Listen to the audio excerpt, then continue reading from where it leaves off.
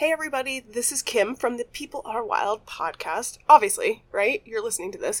But today is going to be a little bit extra special in honor of the great day that is April Fool's Day, April 1st. There's a bit of a switcheroo, if you will, going on between few podcasts, including this one right here. So, I am not actually going to be giving you a new episode. My friend, Kate, from the Ignorance Was Bliss podcast, is going to be filling you in on a very important topic that is very relevant to, well, a lot of people out there. So I hope you enjoy it, and thank you again to Kate for essentially substituting in today. This podcast involves themes such as violence, sex, and mental illness.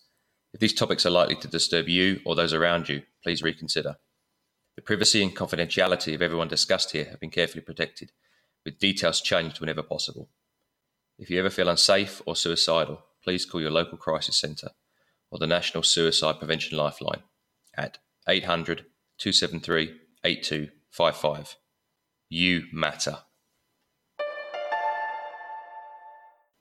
Hey, this is Kate. When I started this podcast, I really believed it was going to be me alone in my basement talking to my old washing machine about stuff I found interesting, that maybe a couple of very patient friends or obligated family members would listen, and otherwise, that was about it. Instead, I've had a really good response, primarily in terms of other people willing to talk to me. It takes courage every time, and they have their own set of expertise every time, and I have found it fascinating. So I've rolled with it. And there are times where I feel like this has become more of an interview show. And I'm okay with that. But every once in a while, there are things that I want to say to sort of clear up my thoughts on it, to elaborate on how I feel or think about a given topic. And this is one of those. So I'm a little nervous because I haven't flown solo since episode 3. And this is episode 37. But I think we can handle it, right? I want to talk today specifically about the concepts of anxiety and ADHD.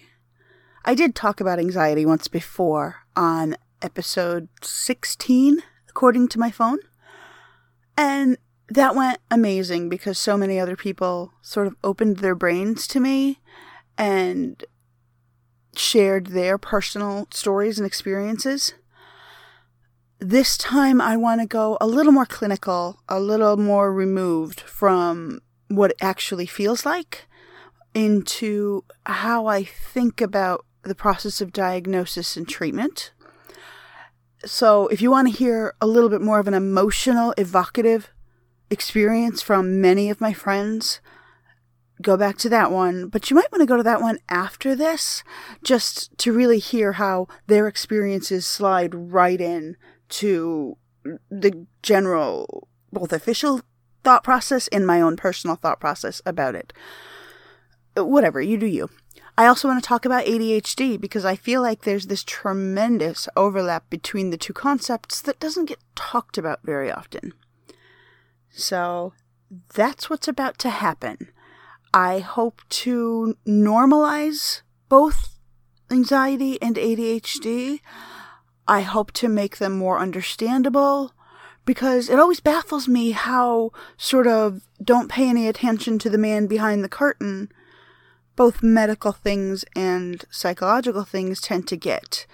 Now, I can't help you with the medical stuff. I am sort of willfully clueless about a lot of that.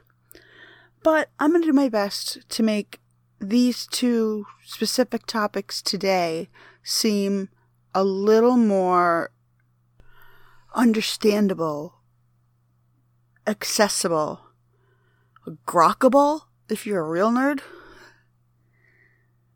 Are you sure you really want to know? This is Ignorance Was Bliss.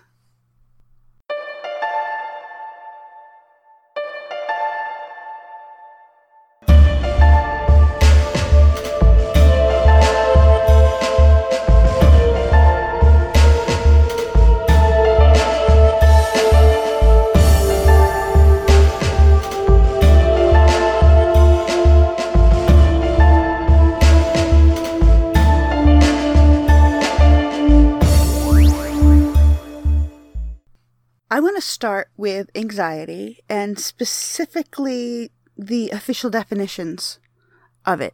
There are times where you kind of know you're with somebody who's anxious, and you don't have to have a degree in any damn thing to recognize, shit, that person's revved up. But I want to take it a step back to the ways that I had to formally back up any assessment and diagnosis that I ever came up with. You can't just splash it around, and you have to take some time to compare it to other potential diagnoses before you tape something on somebody's forehead saying, this is what you got. And later on in the episode, you'll get a sense of why it matters so much. To me, diagnosis is at least as important as having a good treatment clinician. And I really hope you got good treatment clinicians, because I was never good at that, but I consider myself a good diagnostician. So we'll start in a very cerebral approach with part of the official Diagnostic and Statistical Manual definition. Now, I'm not going to read from it. I have it, and I used it heavily, but I think you're smart enough that you can go find it if you want it. I'm going to try and present this as, I want to say normally, but you know what I mean, as possible. They talk about generalized anxiety disorder, but there are also specific anxieties, and we're going to hit both of them right now because it uses the same damn word. They talk about the presence of excessive worry. Let me stop myself right there. What's excessive? How do you know what's too much and what's not enough? Anyway, we'll come back to that. Excessive worry about things like separation, the presence of strangers or specific people, group situations, or a variety of other specific topics or events or activities. Or you can look at anxiety, a totally, to my mind, different breed. Like you're talking short-haired cats versus long-haired cats. They're all miserable. Okay, I like cats. You're talking about yippy dogs versus St. Bernards. They're all miserable, difficult. Okay, I'm kidding. You get the point. Same species, different breeds. So another breed of anxiety is what's called generalized anxiety disorder. And that's not as specific. It's about a whole bunch of different things and sometimes nothing at all. It's grinding, and I used to refer to it as like an Eeyore cloud from Winnie the Pooh.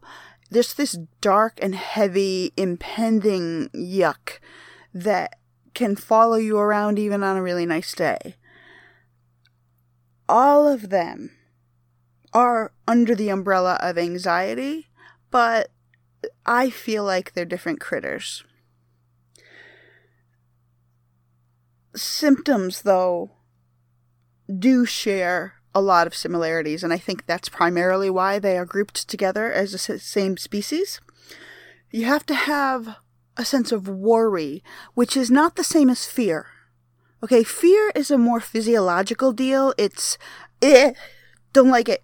It fits in the same bucket with disgust or unreasonable joy. You know, these kind of, they're not even emotions, they're just feelings. They're things that happen to you on a visceral level, and it's usually about a specific observable, hey, look, there it is, I don't like it, or I really do like it, and this is bang, how I feel about it.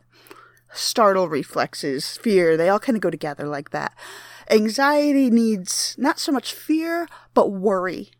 It's a conscious thing. It's in your head, and you know it's there. And usually, you even know, like, this is not helping. Why am I worrying about this? It's just, ugh. But it's a thought process, a concern about what is happening right now or what is about to happen, but in a way that is sort of not necessarily proportionate to what's going on, or you look at the people around you and they're not having it. So you're up in your head more.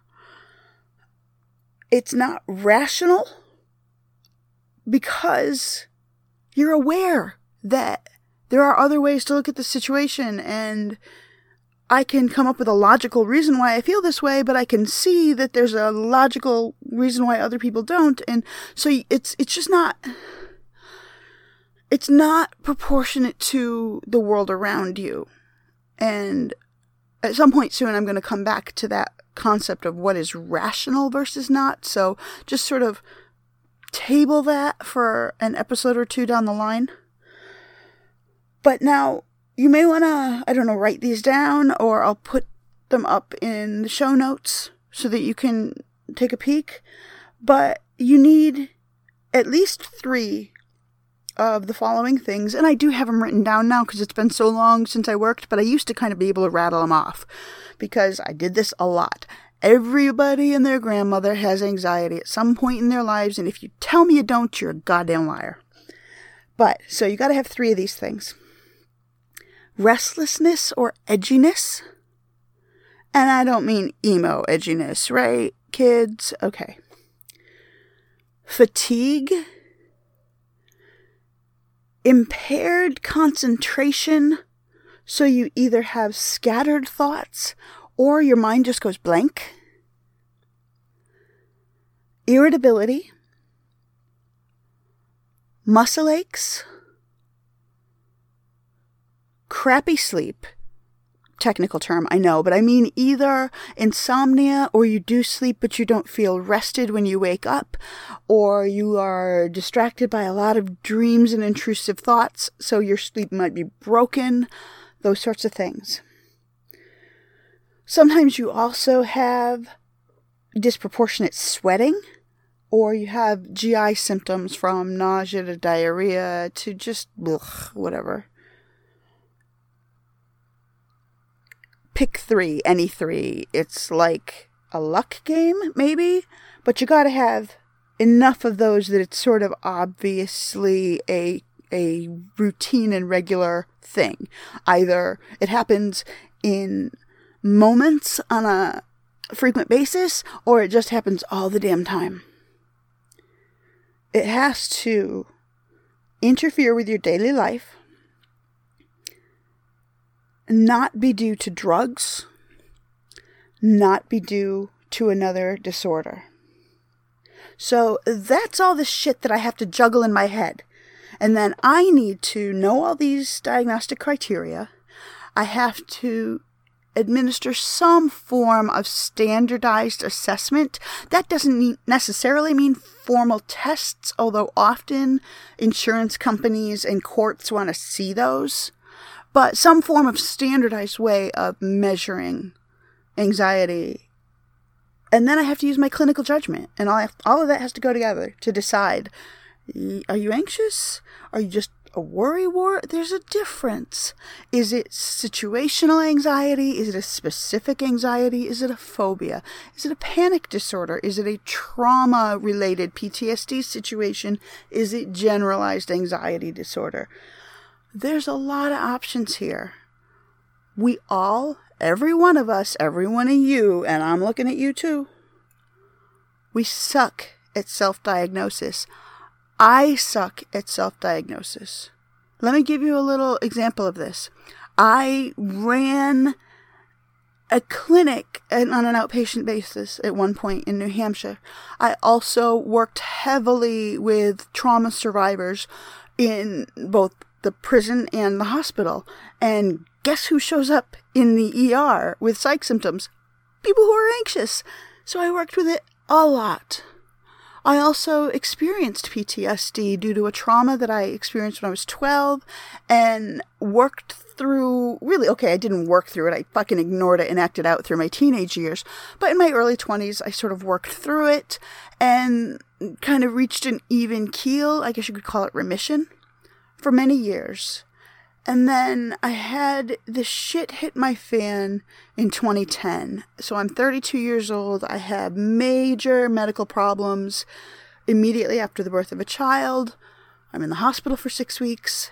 Then I'm housebound for another 9 months after that. And just bad stuff. And I was having trouble remembering things. I was having trouble focusing my thoughts. I had a hard time being out in public around people. I really struggled being in any sort of medical situation. My GI tract was 7 different flavors of, okay, not a good word. My GI tract was 7 different kinds of messed up. Just a lot going on. And I thought that I was experiencing like a memory issue, early onset dementia, or some sort of post-coma thing, because doctors like to tell you that. If you've ever been in a coma for the rest of your life, if you have any kind of neurological problem, they go, oh, that's post-coma syndrome, which means, I don't know. Anyway, I didn't know what was going on, but I knew it was wrong. And so I went to see a neurologist who had known me from beforehand. And he sits and listens to me and asks whatever questions he asks and whatever. And he looks at me when we're done and he says, I think you have PTSD. And in the moment, I was like, I don't have PTSD. What the fuck are you talking about? Like, no, I'm here because I'm losing my mind. You know, it's not. And his office is about an hour from where I live. And so the whole drive home, I'm like, what are you talking about? And I probably was pulling into my driveway before I stopped ignoring his words and started thinking about them and realized, holy shit, I have PTSD. I recognize these symptoms. I understand what's going on. Motherfucker, how did I not see that myself?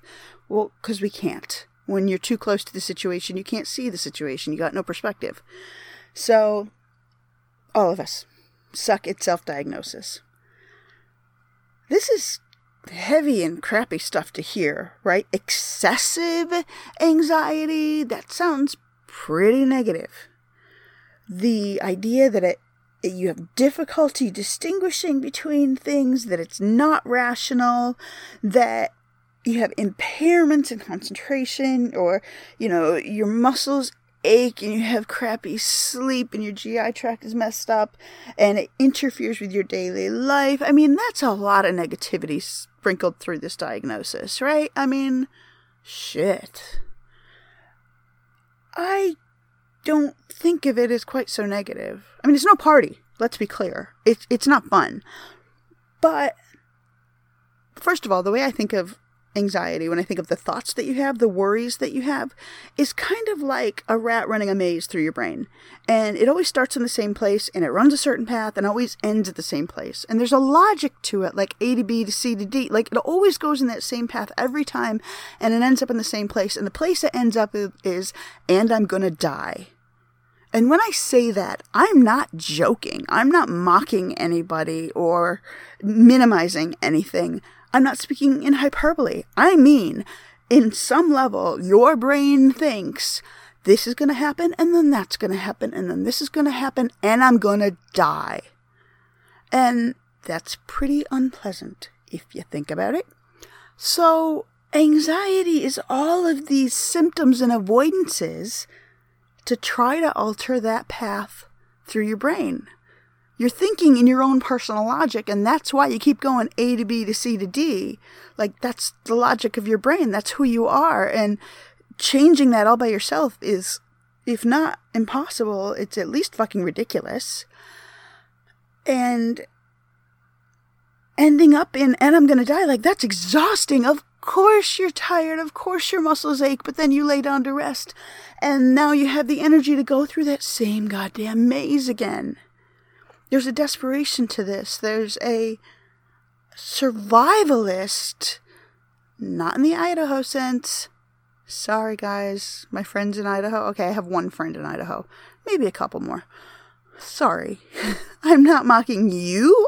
I'm mocking your neighbors, okay? But there's this feeling of I'm all alone dealing with this. Nobody else seems to notice this. And it's this heavy weight on me all the time. Whether it's about a concern of a specific thing arising, or whether it's a case of everything is dangerous. And that's why I think they lump them together. I think the treatment for the two types of anxiety is different. That specific, either situational or like phobia type anxiety responds pretty well to therapy.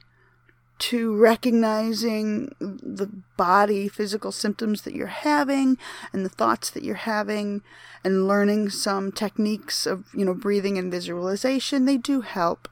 no matter how earthy crunchy they sound, that it is a thing and it's useful. And you recognize your triggers, you learn ways of overcoming that which usually brings on anxiety, and you can pull yourself away from the ledge.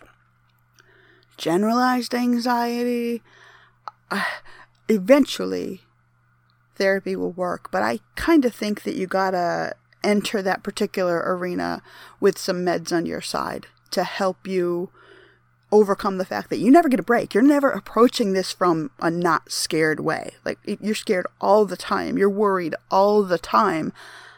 And I don't mean fear scared. By the way, I'm coming back to that, like, I don't know what I'm scared of, but fuck, it's terrifying in a mental sense. Not so, physical is there, but it leads with the brain. The brain's trying to figure out what is going on with the body. So this is a coping mechanism. All of it is your, basically, the way I see both types of anxiety is that your body gets revved up for specific reasons or reasons unknown. Your heart rate revs, you get a clutch in the pit of your stomach, you feel nauseous, your muscles tense up, your breathing increases, which makes your heart rate rev faster, which makes your stomach clench faster, which makes your breathing go faster, which makes your heart rate rev up, okay, you get the point. And your brain recognizes this shit's going on in your body when it was just watching a show a minute ago, or it was just thinking about ice cream. Like, what the fuck, man? And now your brain is trying to do, like, okay, my body's freaking out. Something in my immediate environment must be dangerous, because why else would my body be doing this? The brain likes to assign a logic to everything we do. It likes to think there's a reason behind things, because otherwise, what the hell is the brain sticking around for, right?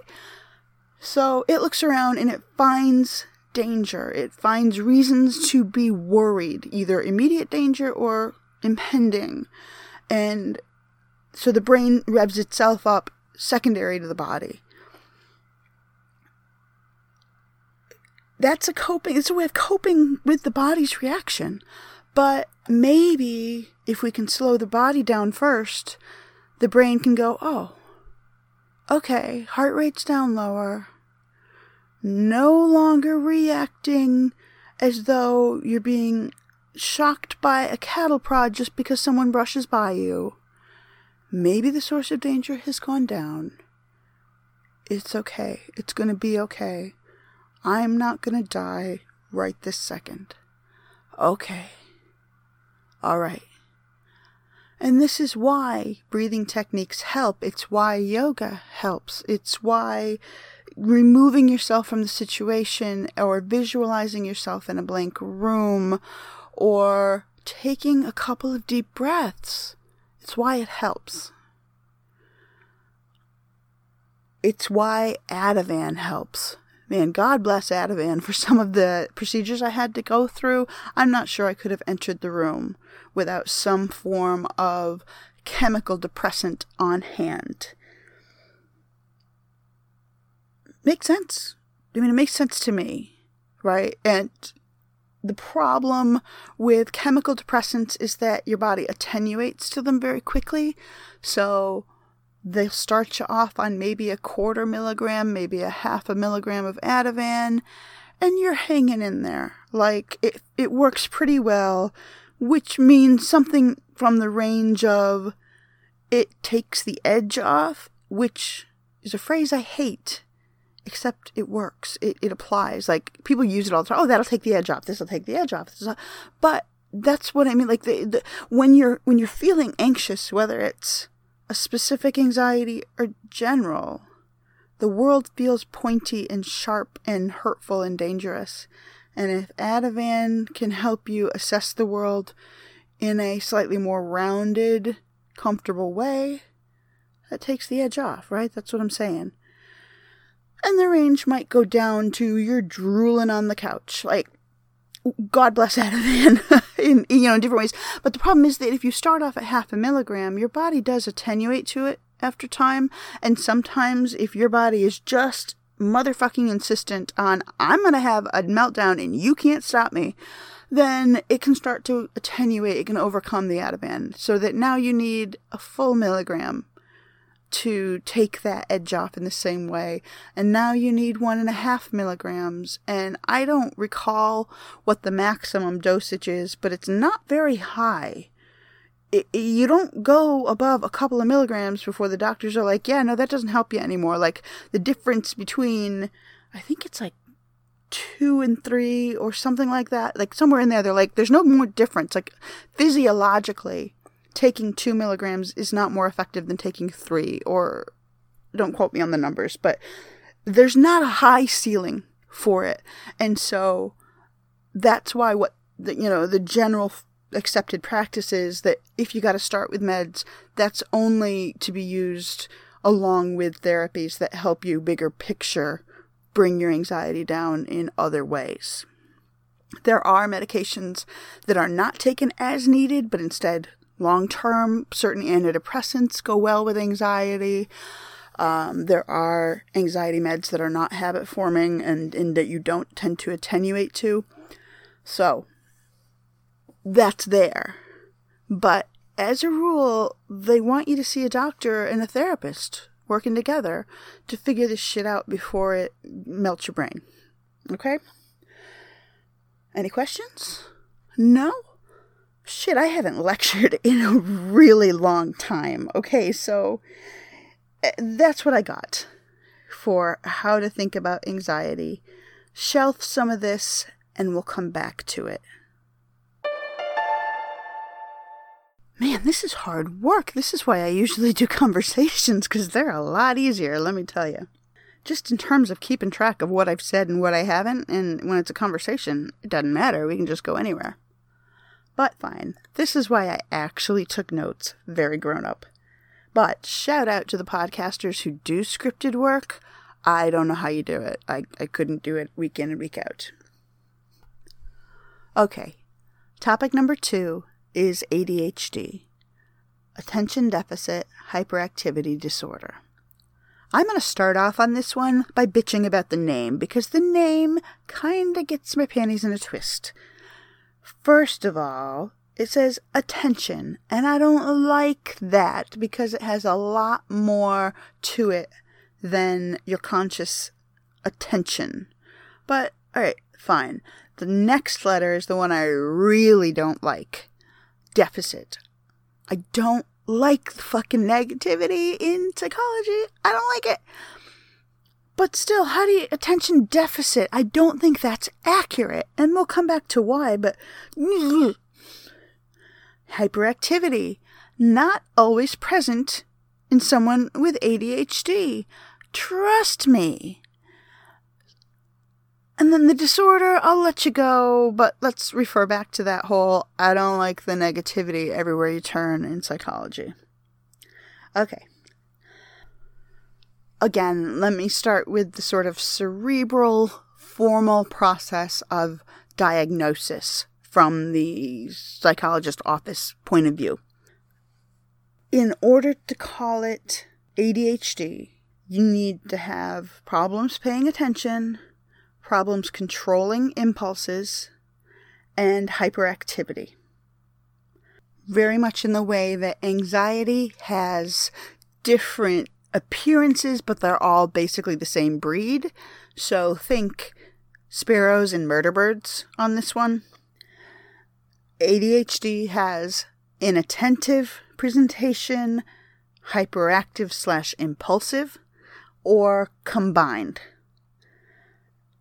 The process of diagnosis looks for a pile of symptoms. It used to be a very specific, like 5 out of the following 8 or whatever, but now it's a little more recognizing that they're not a separate, like, these are the ones that are only seen in inattentive and these are the ones that are only seen in hyperactive. And it's more like, let's go through the checklist and check off what's present, and then we'll see where more check marks lay. And if most of yours are in one area, we're going to call that inattentive. If most of yours are in another area, we're going to call that hyperactive. If they're scattered all over, we'll call it combined. And if they just don't seem right, we're going to do a little more prodding because we think maybe one of your parents wants the Adderall. So, I'm going to go down a whole list, and I know this is a long list. I'm not remotely hoping that anybody memorizes this. And again, I will list these or link to them in the show notes. But just listen to the types of symptoms that we're looking for. And with all of these, bear in mind that we're not saying if a person ever has this shit. What we're saying is if they have it more than other people that are their peers, kids the same age, or adults in the same job, or whatever it might be. So it's all comparative. You got too little or too much attention to details. You have a hard time staying on or leaving a task. You have a hard time with what we in the field call executive function, which means difficulty planning, starting, and finishing one activity. You can do any of the middle bits. You can plan it, but maybe not finish it. You can plan and start it, but then it's left on the floor. Or you can pick it up later and finish it off, but you can't do it all in one go. That's what executive functioning is, and it's a challenge for people with ADHD. You're disorganized. Both bigger picture, you leave your shit all over the place, but also immediate. So you lose the little things in the moment. For instance, how many goddamn times do you lose the scissors and or the tape when you're wrapping presents for Christmas or birthdays or whatever the hell you wrap presents for? That's what I thought. That particular symptom makes me crazy. If the person appears forgetful, they aren't necessarily, if actually quizzed, but they sure seem it. If they appear easily distracted. If they make, and I'm going to make visual quotes until my arms hurt, careless mistakes, end quote. I don't like that phrase, but it's there. If they have minimal to no tolerance for tedium, for boring, time-consuming tasks. If they seem like they're just not listening. They just cannot sit still. They're fidgeting with something in their hands. They're shifting around in their chair. They physically get up and leave at a moment when it's really not appropriate to do so. They take risks, which seems stupid. This is the kid who's doing headstands on the couch where valuables are immediately behind it. And you're like, what were you thinking? And they're like, thinking? I didn't do that. That kind of deal. The people who run and leap into a swimming pool without even checking to see if there's water in the pool first. And yes, Emily, I'm looking at you. If they seem like they're always on the go, little driven by a motor, they just can't seem to slow down all the time. If they talk, again with the air quotes, excessively. Let me point out that I have a podcast, so yeah, talk excessively. Got it. Check. If they blurt out answers when it's clearly not the right time to do so. They have a hard time waiting their turn for things in a way that does not seem bullying or manipulative, but they just don't see the line. They interrupt or intrude on conversations, sometimes over and over and over again. They seem impatient, and they show it, like, they don't seem to have emotional control, or maybe, to be more accurate, control over expression of emotion. There's just no poker face involved. So, some or all of that shit's got to show up. The stuff I listed in the first half of the list, that's more for inattentive presentation. The second half of the list is more hyperactive. So if you listened through, it starts with more stuff we talk about when you can be sitting down, and by the end, it's like a physically observable, Jesus Christ, you're a pain in the ass kind of presentation. in order to qualify, yay, you win, for this diagnosis, it's got to appear before you're 12 years old. Used to be younger, but now they're saying appears before 12, lasts for more than 6 months, and it has to interfere, have a negative impact on at least 2 spheres of life. Did you know that you have more than 2 spheres in your life? Like, I didn't know that before. So it's not just like work and home, life, work-life balance. No. Social life, school/work, sometimes both if you're in both, and your home life.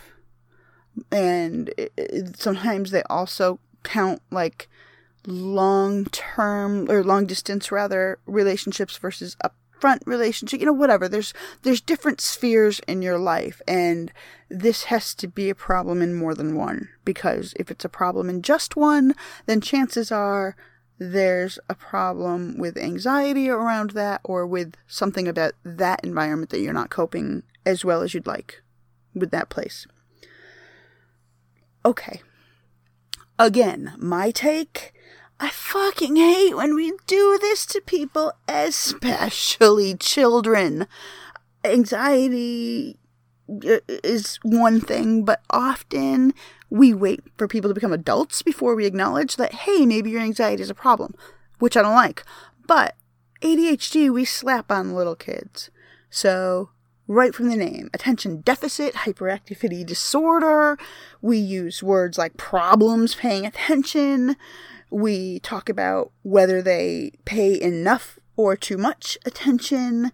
They're disorganized. They appear wrong. They make careless mistakes. Fuck you, George. They, take unnecessary risks. Who decides what's necessary? They blurt out answers when it's not appropriate to. Who decides?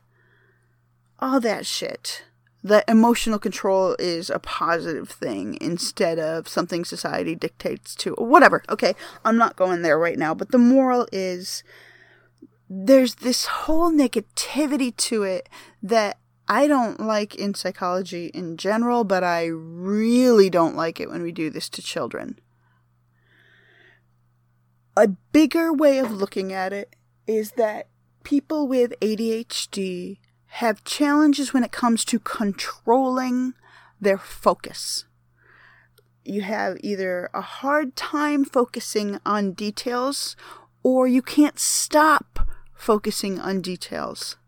That you either can't tune in on the work that's in front of you because there's so much to look at around you, or you can't stop tuning out the whole world around you because you got this thing in front of you that you think is really important. That you get things going and you don't need to finish it right now because there's other shit to do. That it's not careless mistakes, it's experimentation, or it's making your own decision about what is important instead of letting the rest of the world decide that for you. It's talking more because you're excited, because you're into it. Let's fucking celebrate when this happens to people instead of pushing them back down into their little box. I'm not saying they should take over the classroom. I'm not saying that it should become the Emily show or whatever, but I am saying that there are ways to cope with this that aren't so disciplinary. If somebody doesn't have a poker face, good. I think we spend too much time apologizing when we cry, trying to hide when we're laughing, and then ultimately being afraid to tell somebody, I love you. You matter to me. And when people don't hear that, they start to believe that they're not loved and that they don't matter, and that's when shit gets dark and heavy. So, this stuff makes me crazy. It makes calming it down. But seriously, I don't understand who decided which of these are priorities. I'm thinking old white men, but who knows? The moral is, even if we accept that there is a reasonable, all right level of here's too much attention and here's not enough, and you got to stay right in that range, then there are ways to help a kid fall into that range rather than telling them you're just bad and wrong. So I don't like that. Let's also realize that the way you get artists in this world, whether they are recreating what they see or whether they are finding a way to see things the rest of us don't, whether they are putting forth a podcast or directing a symphony or telling jokes, those people are artists. They are bringing things to you in ways that you didn't think of yourself. Fucking appreciate that, man. It's hard. I consider myself an artist, although I still struggle with that word because I'm like, I don't deserve that term. Yes, I fucking do. I have a child. I have 4 children who are artists. They just each have their own media. My oldest child is in the newspaper as an artist. And so I look at my other 3 like, damn, if I am going to let anybody ever tell them that they are not artists just because they cannot put pen to paper in the way that Emily can. We need artists in this world. It doesn't work on just logic. And if you think it does, you may want to see a therapist about that. Art matters. So I would argue that pretty much all artists find a way to see the world differently than, again with the visual quotes, normal. And I think that ADHD has a lot of that. This ability to tune into things that I don't see in a way that I don't see it. And while I'm not saying, therefore, let's let it go untreated, I am saying there are ways to treat the challenging symptoms, but still celebrate the positive ones instead of just trying to tamp it all down. I think of ADHD as a coping mechanism in that, in this case, your brain is cycling faster than your body. It's going 90 miles an hour and your body's going maybe 50 and your body's just trying to catch up. And so maybe it's self-stimulating a little bit by moving or by running or by twitching in your seat or fidgeting or by trying to look around the room and find enough input to keep up with your brain. Those are all coping skills. It's the best you can do in the moment. You may still have problems, but let's celebrate the fact that these people are survivors.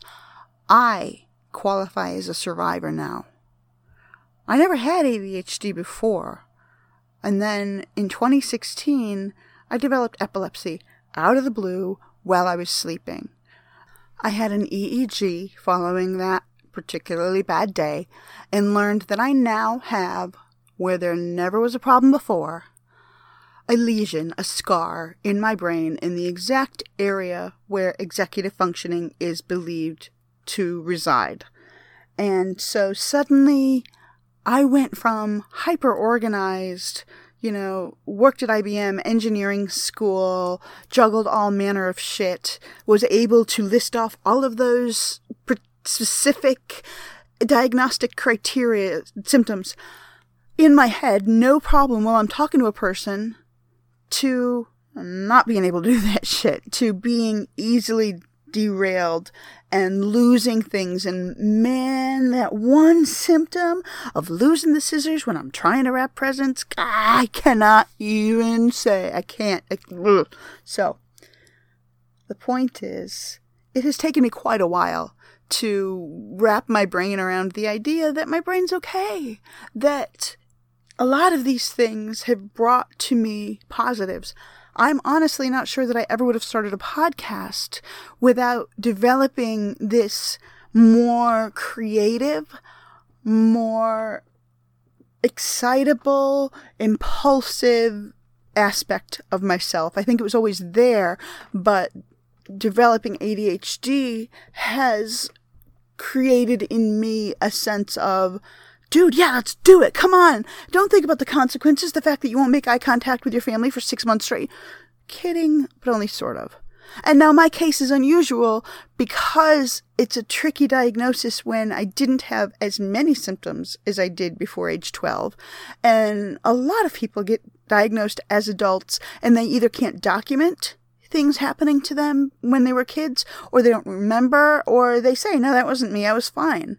So it's becoming more and more obvious that people either have experienced this their whole lives or through some form of head trauma, whether it be from the inside out, like in a seizure, or from the outside in, like, say, football, that they develop ADHD as time goes on.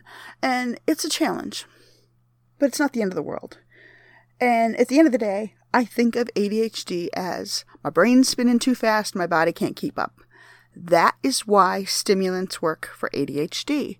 You're not trying to slow the brain down, because without a sharp stick, I'm not sure how you're going to do that. But you're trying to speed the body up, because bizarrely, you speed the body up, now it matches the brain, and the person goes, oh, okay, I feel more in control. Must be what normal feels like, right? I'm okay, I'll get shit done now. We're cool. So let me go back. I want to talk about some of these symptoms that people experience both when they have anxiety and or when they have ADHD. You see raised levels of worry, either in specific situations or just a whole mess of situations, depending on where the person has had trouble before. They are aware that they are not in control and that this is not fully rational, but they can't seem to make it better. There is a restlessness, an edginess, an irritability. There's a fatigue after a while from trying to keep all these plates spinning. So, the reason you get a diagnostician involved is because we have a hard time knowing, okay, how come? Where are those symptoms coming from? How do they fit in the bigger picture of this person's life? So what are we left with? I mean, the way I see it, anxiety is like a group of physical symptoms that is spinning too fast, and the brain's trying to play catch up and tends to interpret those physical symptoms as catastrophes on its way, and I'm gonna die.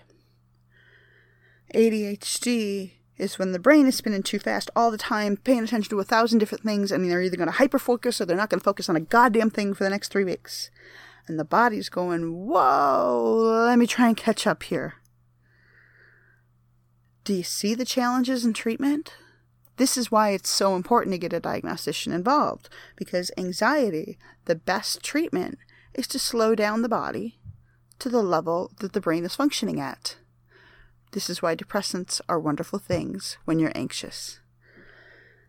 For ADHD, you gotta speed up the body to bring it to the level of the brain, because the brain's not good at behaving. The body responds better to medications than the brain does, specifically. Brain meds take a long time to work, and it's hard to know if you got the right one until a long time has happened, and then you gotta start all over again. Body meds work quicker, and they're more obvious in their effects. So, anxiety trying to slow down the body. ADHD trying to speed up the body. Well, shit, what if you get it wrong? It makes it worse. If you give someone who only has anxiety ADHD meds, they're going to have a motherfucking bad day. If you give somebody with ADHD anxiety meds, they're probably going to end up with more anxiety, honestly, because now the body is even slower and the brain's still spinning at 90 miles an hour. So, knowing the correct diagnosis is real important. Do you want to know a quick and dirty trick that I have used on my own? I don't recall being told this, so go ahead and call it the Kate method. But I'm sure somebody smarter than I am have tried it, documented it, and researched it, and whatever the hell. But seriously, if you want to know whether someone tends toward anxiety or tends toward ADHD, ask them to write a to-do list. People with anxiety really like writing lists because it helps organize their thoughts. It takes all of these random spinning concerns and puts them down on paper. It contains them. It just sort of feels better. It feels like you're doing something. People with ADHD struggle with lists. It's hard to bother because it can be tedious. And then it can be really hard to know, like, when do I stop? How many items need to be on this to-do list before I've written enough? And pretty soon they're writing things like, step 1, write a list. And then they just keep going. And they're writing things like, brush your teeth at the end of the night, when you just ask them to write a list of what do you need to do for the school day. You know, it's that sense of like, I don't know when to stop. All of these details might matter and I'm having a hard time focusing on them. So here you go. And they don't like it. Because it's not comfortable. It's not helping them manage any of these symptoms. If anything, it's making them worse. This doesn't work in all cases. It's certainly not a diagnostic criterion of any stretch of the imagination, but it's one way to think about the two. Another way to think about the two is that they are in direct opposition. And so if you are one of the lucky winners who has both, shit, it is not easy. Because you basically, for all intents and purposes, have to pick one. Which one's worse? Which one do you want to treat? Because you treat one and the other one is going to get worse. If you try and treat both, your body doesn't cope well and basically it doesn't work. Because you're making the other one worse. You're just effectively making all symptoms worse instead of making any symptoms better.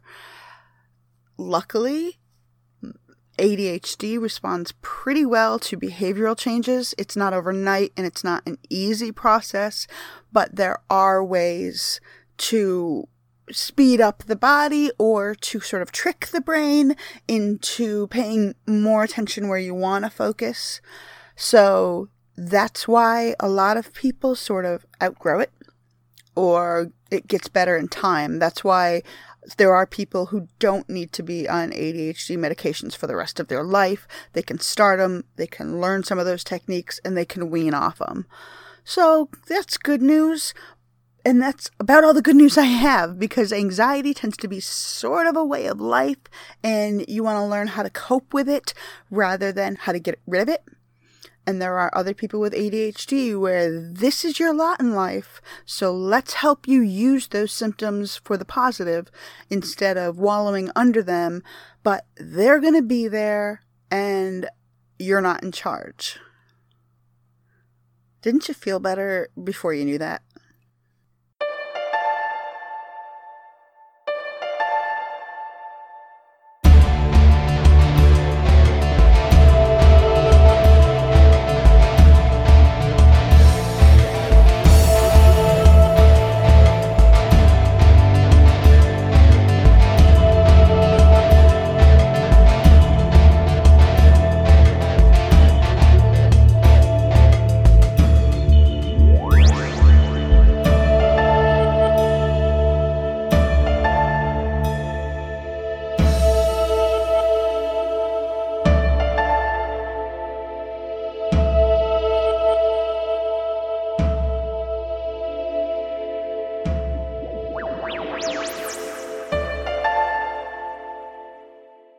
Many thanks goes out to Kate from the Ignorance Was Bliss podcast for doing all of the heavy lifting this week. In fact, it was perfect timing, as if you can't tell, I'm a little bit under the weather. It's the hazards of working in the ER. I usually get some sort of cold around the change of seasons, and sure enough, spring has sprung, and so have my allergies. If you like what you heard from Kate, go ahead and listen to more of her episodes. The link to her podcast is in the show notes.